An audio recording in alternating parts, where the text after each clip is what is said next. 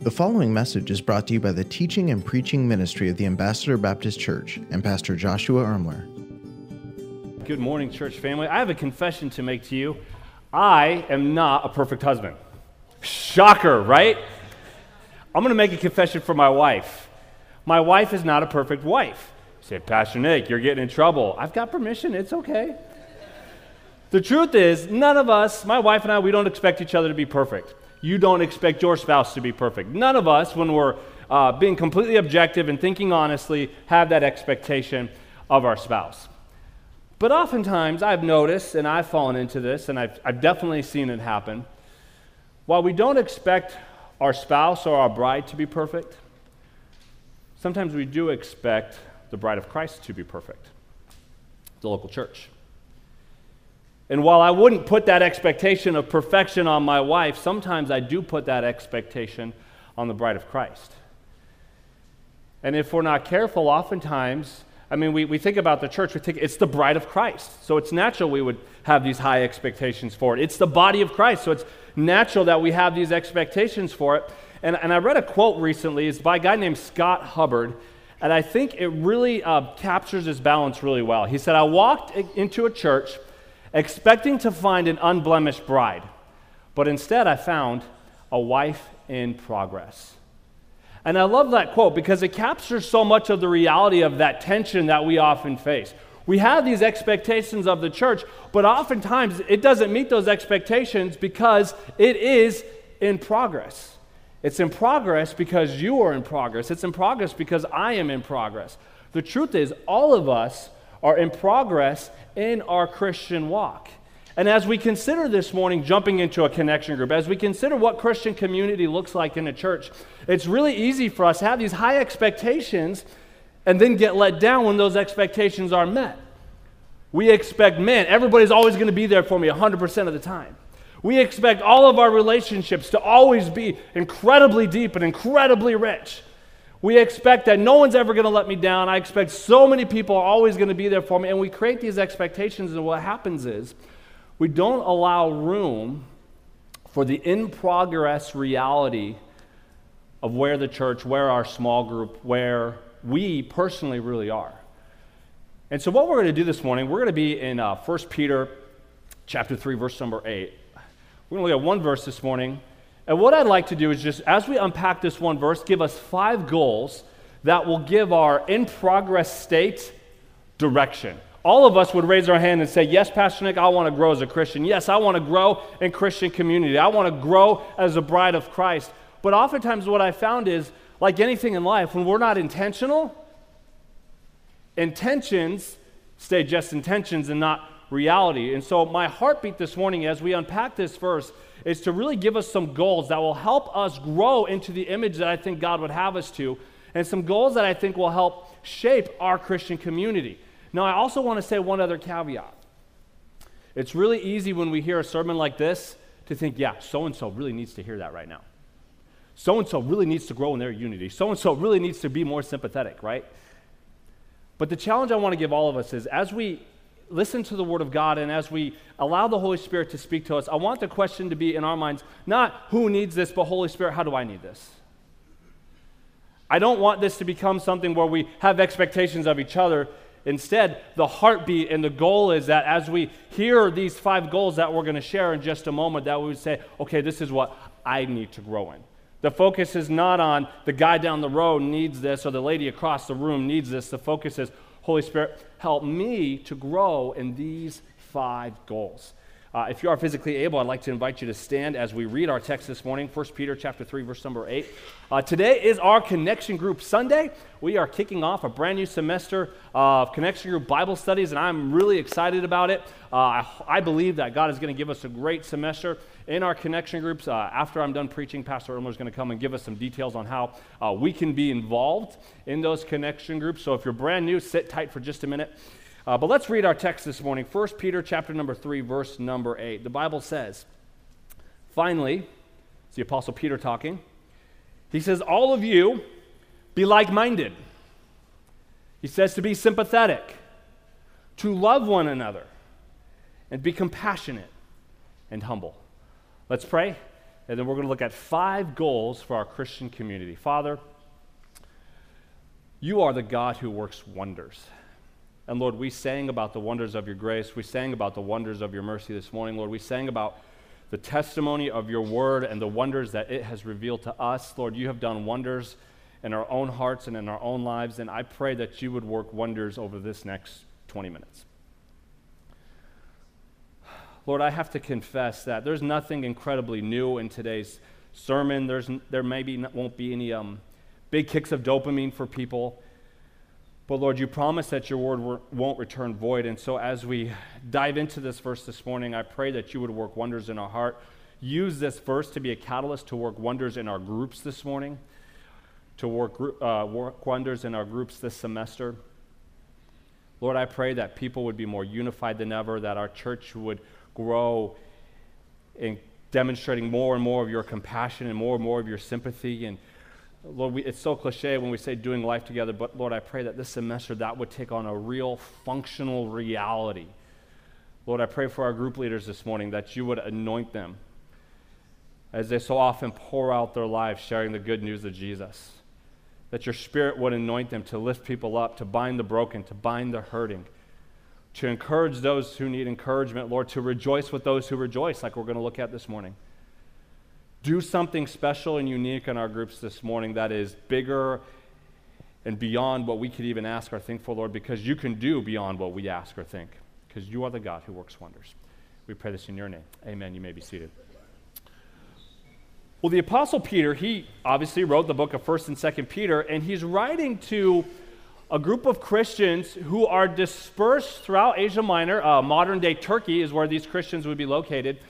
And he's talking to these Christian believers who, in a lot of ways, are suffering for their faith.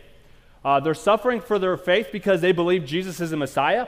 They're suffering for their faith because they live in a land that is not friendly to their belief. They live in a land that does not accept Christianity. And so these believers that he's writing to, they're suffering a lot. And the Apostle Peter, he writes to them encouraging them. And the truth that he encourages them with is a unique factor of our Christian identity. It's a part of our identity that doesn't really get brought up a lot in Christianity at large. Throughout his epistles, he focuses on the fact that, hey, I know you guys are suffering. I know you're suffering for your faith. I know you're not in your quote-unquote homeland. But he said, that's okay because we are pilgrims. We are strangers. You are sojourners. You're foreigners in this land.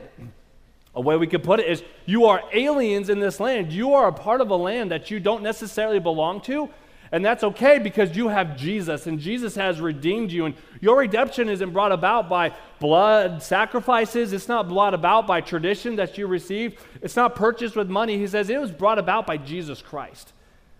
And because of that reality that you are now a part of God's kingdom, you don't fit in this world. That's why you're suffering. You're a part of God's kingdom. And as a part of God's kingdom, he says, that should impact the way you live your life. Because the world is so antagonistic against you, what the world needs is to see a visible demonstration of what it looks like to be a Christian. It needs to see a visible demonstration of what it looks like to live for the kingdom of God. And it's not hard for us to hear that and think of how that applies to us today. As Christians, we are strangers in this land. Our first and foremost citizenship is that of heaven. We are citizens of the kingdom of God. And so just like Peter challenges these Christians, the challenge through the Holy Spirit applies to us today that, hey, we are first and foremost citizens of God's kingdom. And that should affect the way we live. And so what we're going to see in our theme this morning is that the way we live in community should be a visible demonstration of our eternal salvation. The way we live in community should be a visible demonstration of our eternal salvation. And right off the bat, first Peter, he's going to give us our first goal this morning. In verse 8, he says, finally, all of you, be like-minded. All of you, I want you to be like-minded, which leads us to our first thought this morning, and that is we grow together in unity. We grow together in unity. I almost feel like right off the bat, Peter, like he sets the bar really high, right? We're talking, these are goals that we work towards. These aren't things we expect to experience perfectly in our groups. These are things that we're all working and all growing towards. And right off the bat, he sets the bar really high by saying, hey, be like-minded.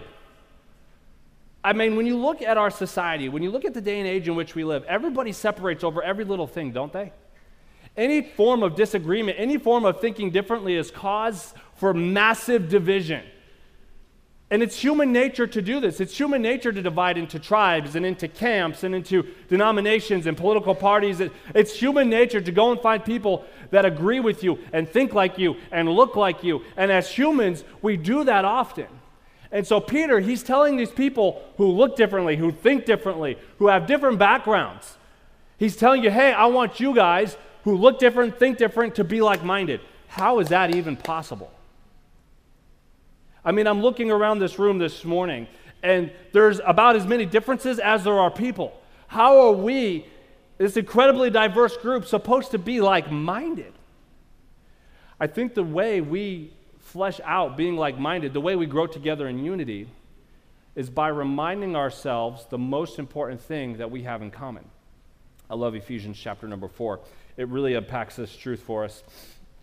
Ephesians chapter number 4, verse number 1, the Bible says, therefore, this is the Apostle Paul speaking. He says, I, the prisoner of the Lord, urge you to live worthy of your calling you have received, with all humility and gentleness, with patience, bearing with one another in love. Verse 3, get this, making every effort to keep the unity of the Spirit through the bond of peace. There is one body, one Spirit, just as you are called to one hope at your calling, one Lord, one faith, one baptism, one God and Father of all, who is above all and through all and in all. How do we as Christians grow at being like-minded? By reminding ourselves the biggest thing we have in common is Jesus. The biggest thing you have in common with everybody else in this room is Jesus. It's the gospel. It's the fact that you place your faith and trust in Him and that He is your Savior. We remind ourselves of all the things on that list. One God, one faith, one hope, one baptism. That is what we rally around to find our unity in. And that's what the Apostle Peter, that's what he's calling us to. That's what Paul, that's what they're calling us to. They said, I want the biggest common denominator in your life to be Jesus. And that is such a big common denominator. He says, every other thing should vanish. Every other natural affinity, every other preference, every other thought process or worldview, all of that fades in comparison when you hold up the fact that we have Jesus. I mean, think about the things that Christians often fight for that aren't on that list that Paul gave us in Ephesians 4. How many times I get irritated because somebody did something different or somebody acted differently or somebody has a different personality. God forbid somebody have a different personality than me, right? Remember, the Apostle Peter, he's reminding us we're strangers, we're foreigners. The Apostle Paul said in Ephesians, I am the prisoner of the Lord. If you and I were thrown into jail tomorrow because of our faith and trust in Jesus, I promise you there'd be a lot of things we wouldn't argue about. We wouldn't bicker over the style of music that we like. We'd just be happy to sing praises to Jesus in jail. We wouldn't argue over which Bible translation we think is the best. We would just be happy to get a scrap of God's Word, wouldn't we? I mean, there's so many things that we fight over and that we argue over. And the Apostle Peter is calling us to this like-mindedness, this unity that is built around the person of Jesus. You say, but Pastor Nick, you don't understand. We're not in the same life stage. But do we worship the same Jesus? Pastor Nick, you don't understand. Like, you're as introverted as they come. I'm as extroverted as they come. I'm uber sanguine. You're uber melancholy. There's no way we're going to get along. I'm a jock, you're a nerd. There's no way this is going to get work. But do we worship the same Jesus? Peter calls us to be like-minded. Jesus, as we grow in our faith, becomes the biggest affinity that any of us have that we rally around. And as we rally around Jesus, it's amazing how that puts on display the reality and the power of the gospel. That's why Peter's telling these Jewish believers who are suffering and they're being persecuted, he says, rally around Jesus, be like-minded around Jesus, because that's going to tell the entire world that your faith is real. By this shall all men know you're my disciples, if you have love one for another. The way we love each other, the way we become like-minded with one another. As we grow in our community, we grow together in being like-minded. But Peter goes on.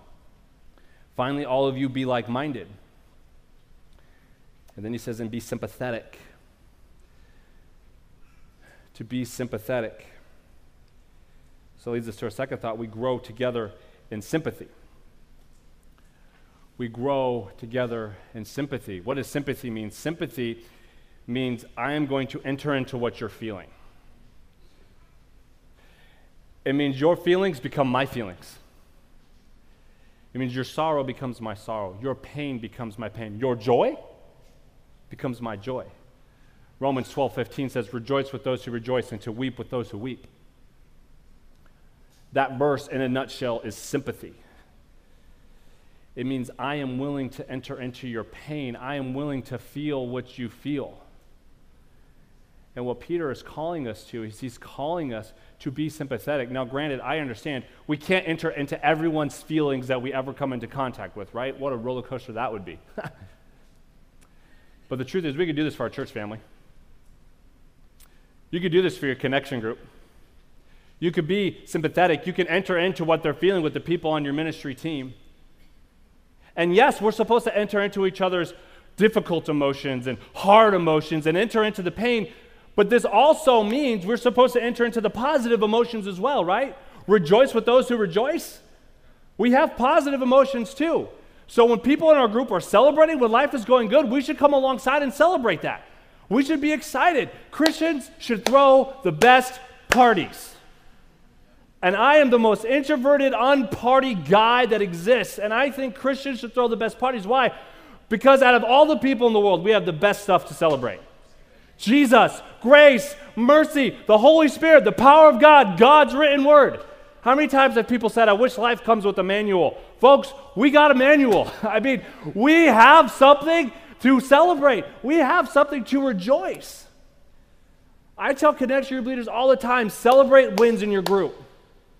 When your group has a baby be born, celebrate. When your group has a birthday, celebrate. Celebrate holidays, celebrate promotions.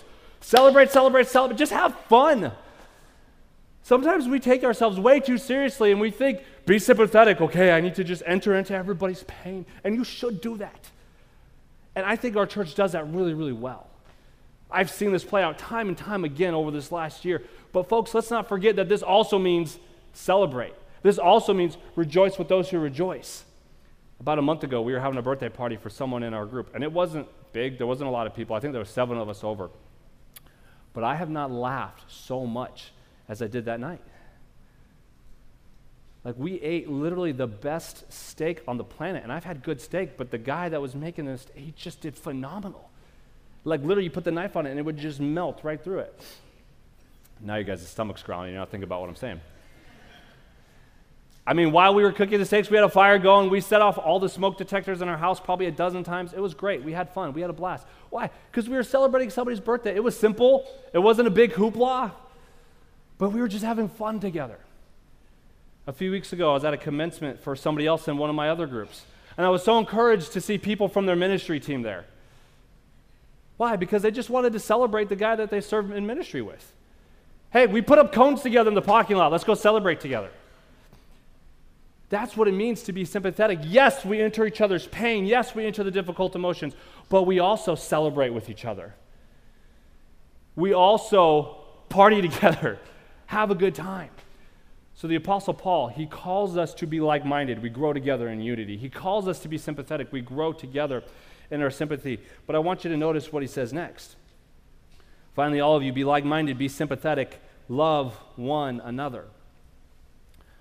If you were to look up this phrase in the Greek, it's the Greek type of love called phileo. It's brotherly love. In a broader sense, what the Apostle Peter is calling us to is he's like, I want you to love each other like a brother and sister love each other. Which leads us to our next point this morning, and that is we grow together as a family. Romans 12:10. You can put it back up. That's great. Love one another deeply as brothers and sisters. Outdo one another in showing honor. Peter's saying, hey, you guys, you're family.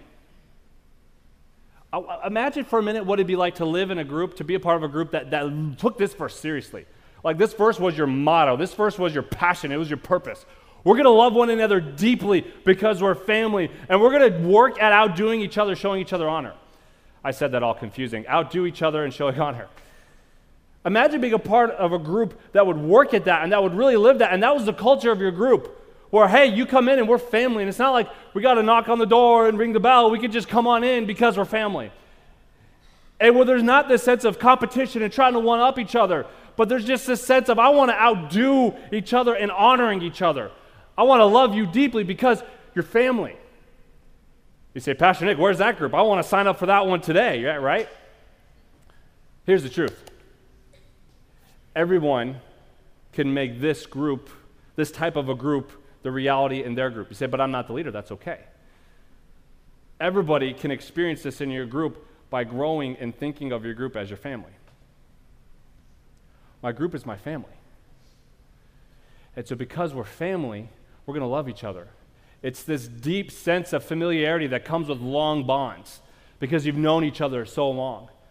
The Apostle Peter says, as believers, you should enter into that because the church is our eternal family. Jesus says, in heaven, we're neither married nor given in marriage. And I'm so thankful for earthly families and how they point us to Christ, and I think we need to work at those and grow those. And they're amazing tools of God's grace in our lives. But when we step into eternity, my wife and I are going to look at each other, and we won't be husband and wife anymore. Now, we'll look at each other and we'll be like, man, we sure helped each other get ready for eternity, right? And we'll be so thankful for that. But friends, the church is our eternal family. Jesus says, my brothers and sisters are those that do my will. The church is our eternal family. Yes, families squabble sometimes, right? Sometimes we don't always like our family, but we always love our family. Families squabble. Families have their tension. The other day I was reading a book to one of my sons who, for this story, I will leave unnamed. And I'm sitting there, we're reading. It's like this picture-perfect moment, right? I'm reading to my son. He's sitting there listening. I'm like, this never happens. This is great. He's sitting still listening. And I'm reading to him. Well, then the other boy, the other son, he comes bouncing along. He wants to be a part. So he jumps up on the couch, jumps behind his brother and me, and he's like leaning on his brother, obnoxiously so. Like breathing down his neck. And it's just like, this. I'm sitting there thinking, this is not going to end well. And sure enough, the son that's being leaned on, he turns around, looks at his brother, and just slaps him in the face. And then the brother that got slapped is like, Dad, he slapped me. And then the other brother's like, Dad, he's leaning on me. And I'm like, peaceful reading moment's over, right? It went from one fish, two fish, red fish, blue fish, power slam. I'm like, great. Family squabble, it's going to happen. But you know what I'm constantly amazed by? How when my children have to go to the doctor for like a checkup or something, and they're scared, like, I got to get a shot, I'm scared of the doctor. It's amazing how they all, without Sarah and I doing anything, they just rally around each other. It's so neat to watch them, and they're just 3, 4, 5 years old, tell each other, it's okay, you can be brave. I'll help you be brave. I'll be with you. So while, yes, families, they're going to have their squabbles, but when a hardship hits a family, boy, does family step up, right? When hardships come, when difficulties come, it's that family that we go running to. It's that family that steps up. It's that family that'll stay up late with us, that brings the meals, that puts their arms around us and says, hey, it's okay. You can be brave. I'm with you. That's what Peter's calling us to. And as we consider our community this morning, as we consider our connection groups, we want to grow in thinking of my group is my family. So Peter tells us to love one another. Next, he says to be compassionate. Be compassionate. Now, if you were to study this word out in Greek, it actually has an interesting meaning. Our goal is we want to grow together in our charity, right? So that's what we're going towards. We want to grow together in our charity. But if you were to go look up this word, compassion in the Bible, the literal meaning is having strong bowels. Like, okay, typically you don't talk about having strong bowels on a Sunday morning service, right? Maybe after you ate too much street tacos, but not on a Sunday morning. The idea here is that you love somebody very deeply. It's almost like you love them from the deepest part of you. That's what Peter is getting at. And so what we want to grow in is we want to grow together in our charity. And loving one another so deeply, it literally is coming from the deepest part of us. Like we said a minute ago, this is very similar to sympathy. We feel what each other's feelings. We feel the hurts. We feel the pains, and we willingly enter into it. But the difference that charity is Charity says, I'm not just going to feel it, but I'm going to do something about it. Charity, compassion, it's sympathy in action. Compassion is sympathy in action. You see, when we're growing in compassion, what we're going to do is we're actually going to chase after people, and we're going to look for people that are hurting. We're going to look for those that are struggling. When people share a struggle in our connection group, our first thought is, Lord, would you please help this person? And Lord, would you show me how I can help this person? Lord, I'm praying that you would work in this person's life. And Lord, I'm wanting to know if maybe I'm the answer to that prayer. Lord, I want to step in. Compassion doesn't just sit idly by and wait for the hurt to present itself. Compassion is pursuing it. Compassion is active. And what the Apostle Peter, he's calling us to, he's like, hey, church, you guys are suffering. You are hurting. You're being persecuted. Don't just sit around and feel sorry for each other, but get up and do something about it. Help each other out. Compassion is sympathy in action. Compassion is willing to sacrifice my own needs so I can help meet your needs. Compassion says, I will put my life on hold so I can help you with your life. Compassion says, I will inconvenience myself so that I can convenience you. Compassion says, I will sacrifice so you don't have to sacrifice. I can think of one of the biggest examples of this in our church this past year has been Karen Bresnick. I don't know, she's going to give me grief for sharing this with her.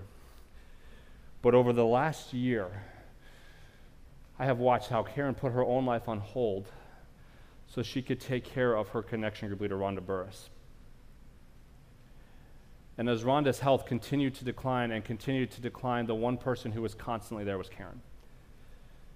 Literally put her own life on hold for a year so she could minister to her group leader. I can remember on the day that Rhonda passed, Karen shared with me, she said, Nick, it's going to be so awkward sleeping in my own home because I've spent so many nights over here. That's compassion. That's what we're talking about. I am willing to put my own life on hold so that I can minister to somebody else. Great passage in Acts chapter number 2. We see this perfectly played out in the New Testament church. Acts 2 verses 44 and 45. Now all believers were together and held all things in common. They sold their possessions and property and distributed the proceeds to all as any had need. They were willing to sacrifice so that they could meet other people's needs. They were willing to say, hey, I got this land over here that I'm not doing anything with, so let me sell it to help meet somebody else's needs. Now, we need to be careful here because, again, the focus in our hearts, and my heart struggles with this. I will confess that. My heart struggles with this. I hear this, and I think, I wish so-and-so would do that for me. But the focus is not so-and-so needs to do this for me. The focus is who do I need to do this for? I mean, we don't want to be the person that shares in our group, hey, my finances were tight, and I'm really upset because nobody sold their house for me. Like, don't go there, okay? The focus is, Holy Spirit, who can I sacrifice for? Who in my group, who on my ministry, who in my church can I give something up so I can help meet their need? The way my wife and I have tried to play this out in our own home, because we're not in a position where we can sell our home. But what the Holy Spirit has kind of led us to do is just make our home consistently open to people that need it. And so I guess you could call it a policy. What we tell our groups on a regular basis, hey, our door is always open to you guys. My wife and I, we're going to be doing 4 groups this semester, and we say, our door is open. If you want to come over and pray, come over and pray. If you want to have a birthday party, come on over. We'll celebrate. Celebrate. Good. Yeah, we'll do it, okay? If you need to come over and have an objective referee so you can have a fight with your spouse, I got the gloves. Come on over, right? Say, but what if it's at 9:30? Come over.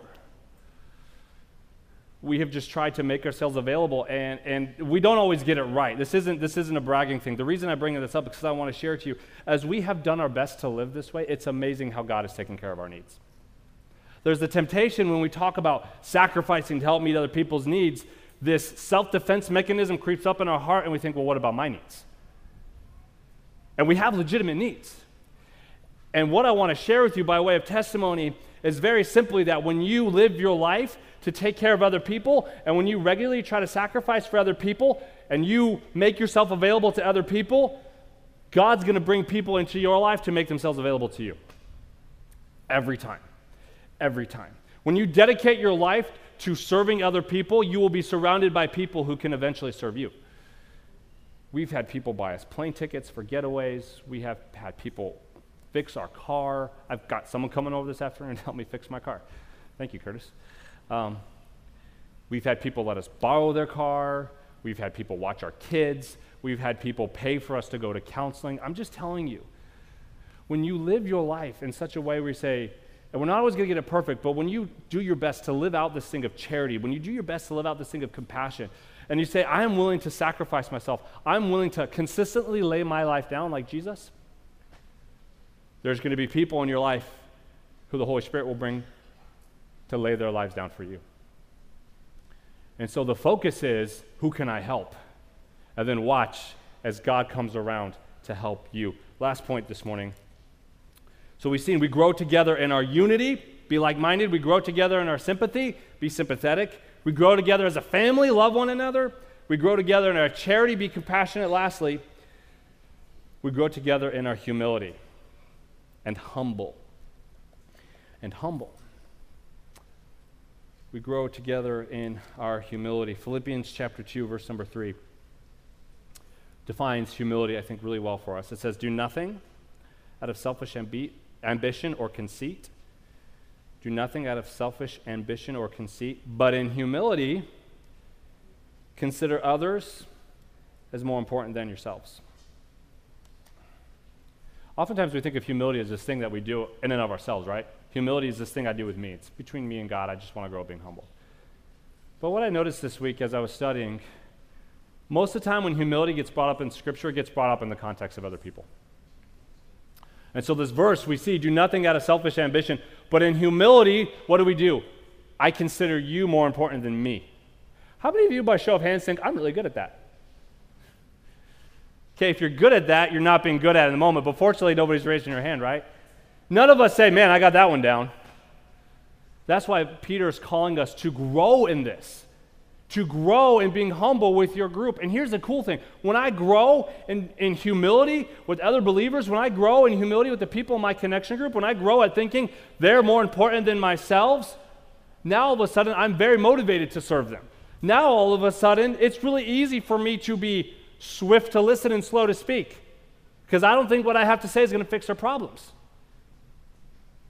Now, there's nobody that's beneath me to serve, because why? Because I consider you better than myself, because I'm humble.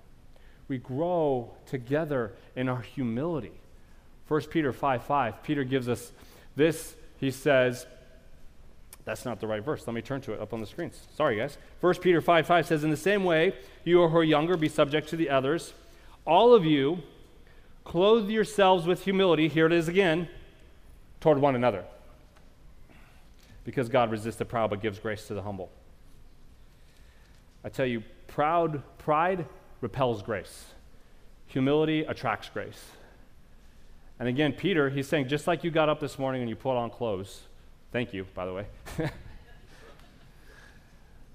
I want you to get up every morning and put on humility towards the people in your life. What's that look like? Like we saw in Philippians, I consider you more important than myself. Do you know how much drama that solves right there? Do you know how many less arguments I would have with my spouse if I just would always consider her more important? Like again, imagine being a part of a group where everybody was, yeah, you're more important than me. And it wasn't a thing. It wasn't like this, I think you're more, because that's not humility, but just this, no, you're more important. Your needs come first. You see, it's often been said that humility is not thinking less of yourself, but thinking of yourself less. And that's true. But based on the biblical way we see humility express itself, I would also add, humility is thinking of yourself less so that you can think of others more. And so here it is, humility, we go low so that we can lift others up. Humility says, my preferences don't matter, I want to serve you. Humility says, oh, my perspective, it's my perspective. But let me enter into your perspective, because I consider you more important than myself, because I put on humility towards one another.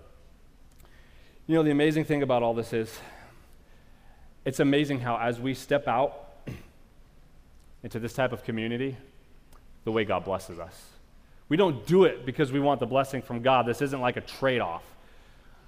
But Peter's very clear. As you step out into community, as you step out to live this way, he says, as you seek to live a life that blesses other people, God will bless you. Look at verse number 9 of our text. It literally is the rest of the sentence. He says, not paying back evil for evil or insult for insult. On the contrary, giving a blessing.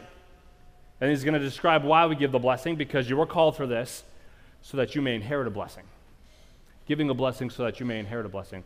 Look, as we seek to live our lives, to just live in this almost radical type of community, but as we try to grow in it and as we try to lay down our lives by being unified, by being sympathetic, by being family, by being compassionate, by being humble, God blesses us. And the help that we get in our groups, the love that we experience in our groups, the acceptance, the people praying for us, the people who can come around us and put their arms around our lives when our lives are wrecked and saying, look, this isn't okay, but you're going to be okay. It's almost like it becomes a means of God's grace in our lives, doesn't it? We give, and when we live our lives for other people, God just says, hey, I got your back. Let me take care of you. So here's our takeaway for this morning, and then we'll be done. Demonstrate your salvation by growing in community. Demonstrate your salvation. Prove your faith is real by the way you grow in community.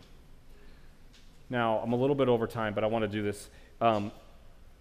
We have 3 purposes at a church, right? Commitment, connection, compassion.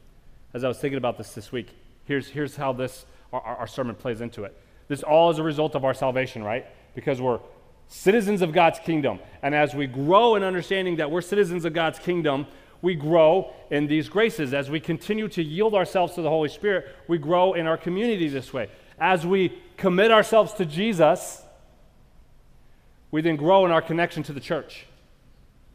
And as our connection to the church grows, that becomes the foundation for our compassion to the lost. Because they're going to see, whoa, wait a minute, there's something real going on over there at Fresno Church. And church, we got big plans this year, don't we? We're asking God to do some wonders. Wonders that we've never seen before. We're stepping out by faith. We want to preach the gospel to more people than ever before. I'm praying that we see more people saved, baptized, and discipled than we ever have before. And what an amazing testament to the fact that God is true and the gospel is powerful if we live this way.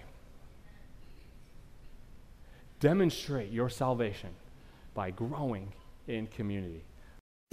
Thank you for listening to this message brought to you by the teaching and preaching ministry of the Ambassador Baptist Church. If this message was a blessing to you, please consider leaving us a review or sharing the message on social media. Thanks once again for tuning in.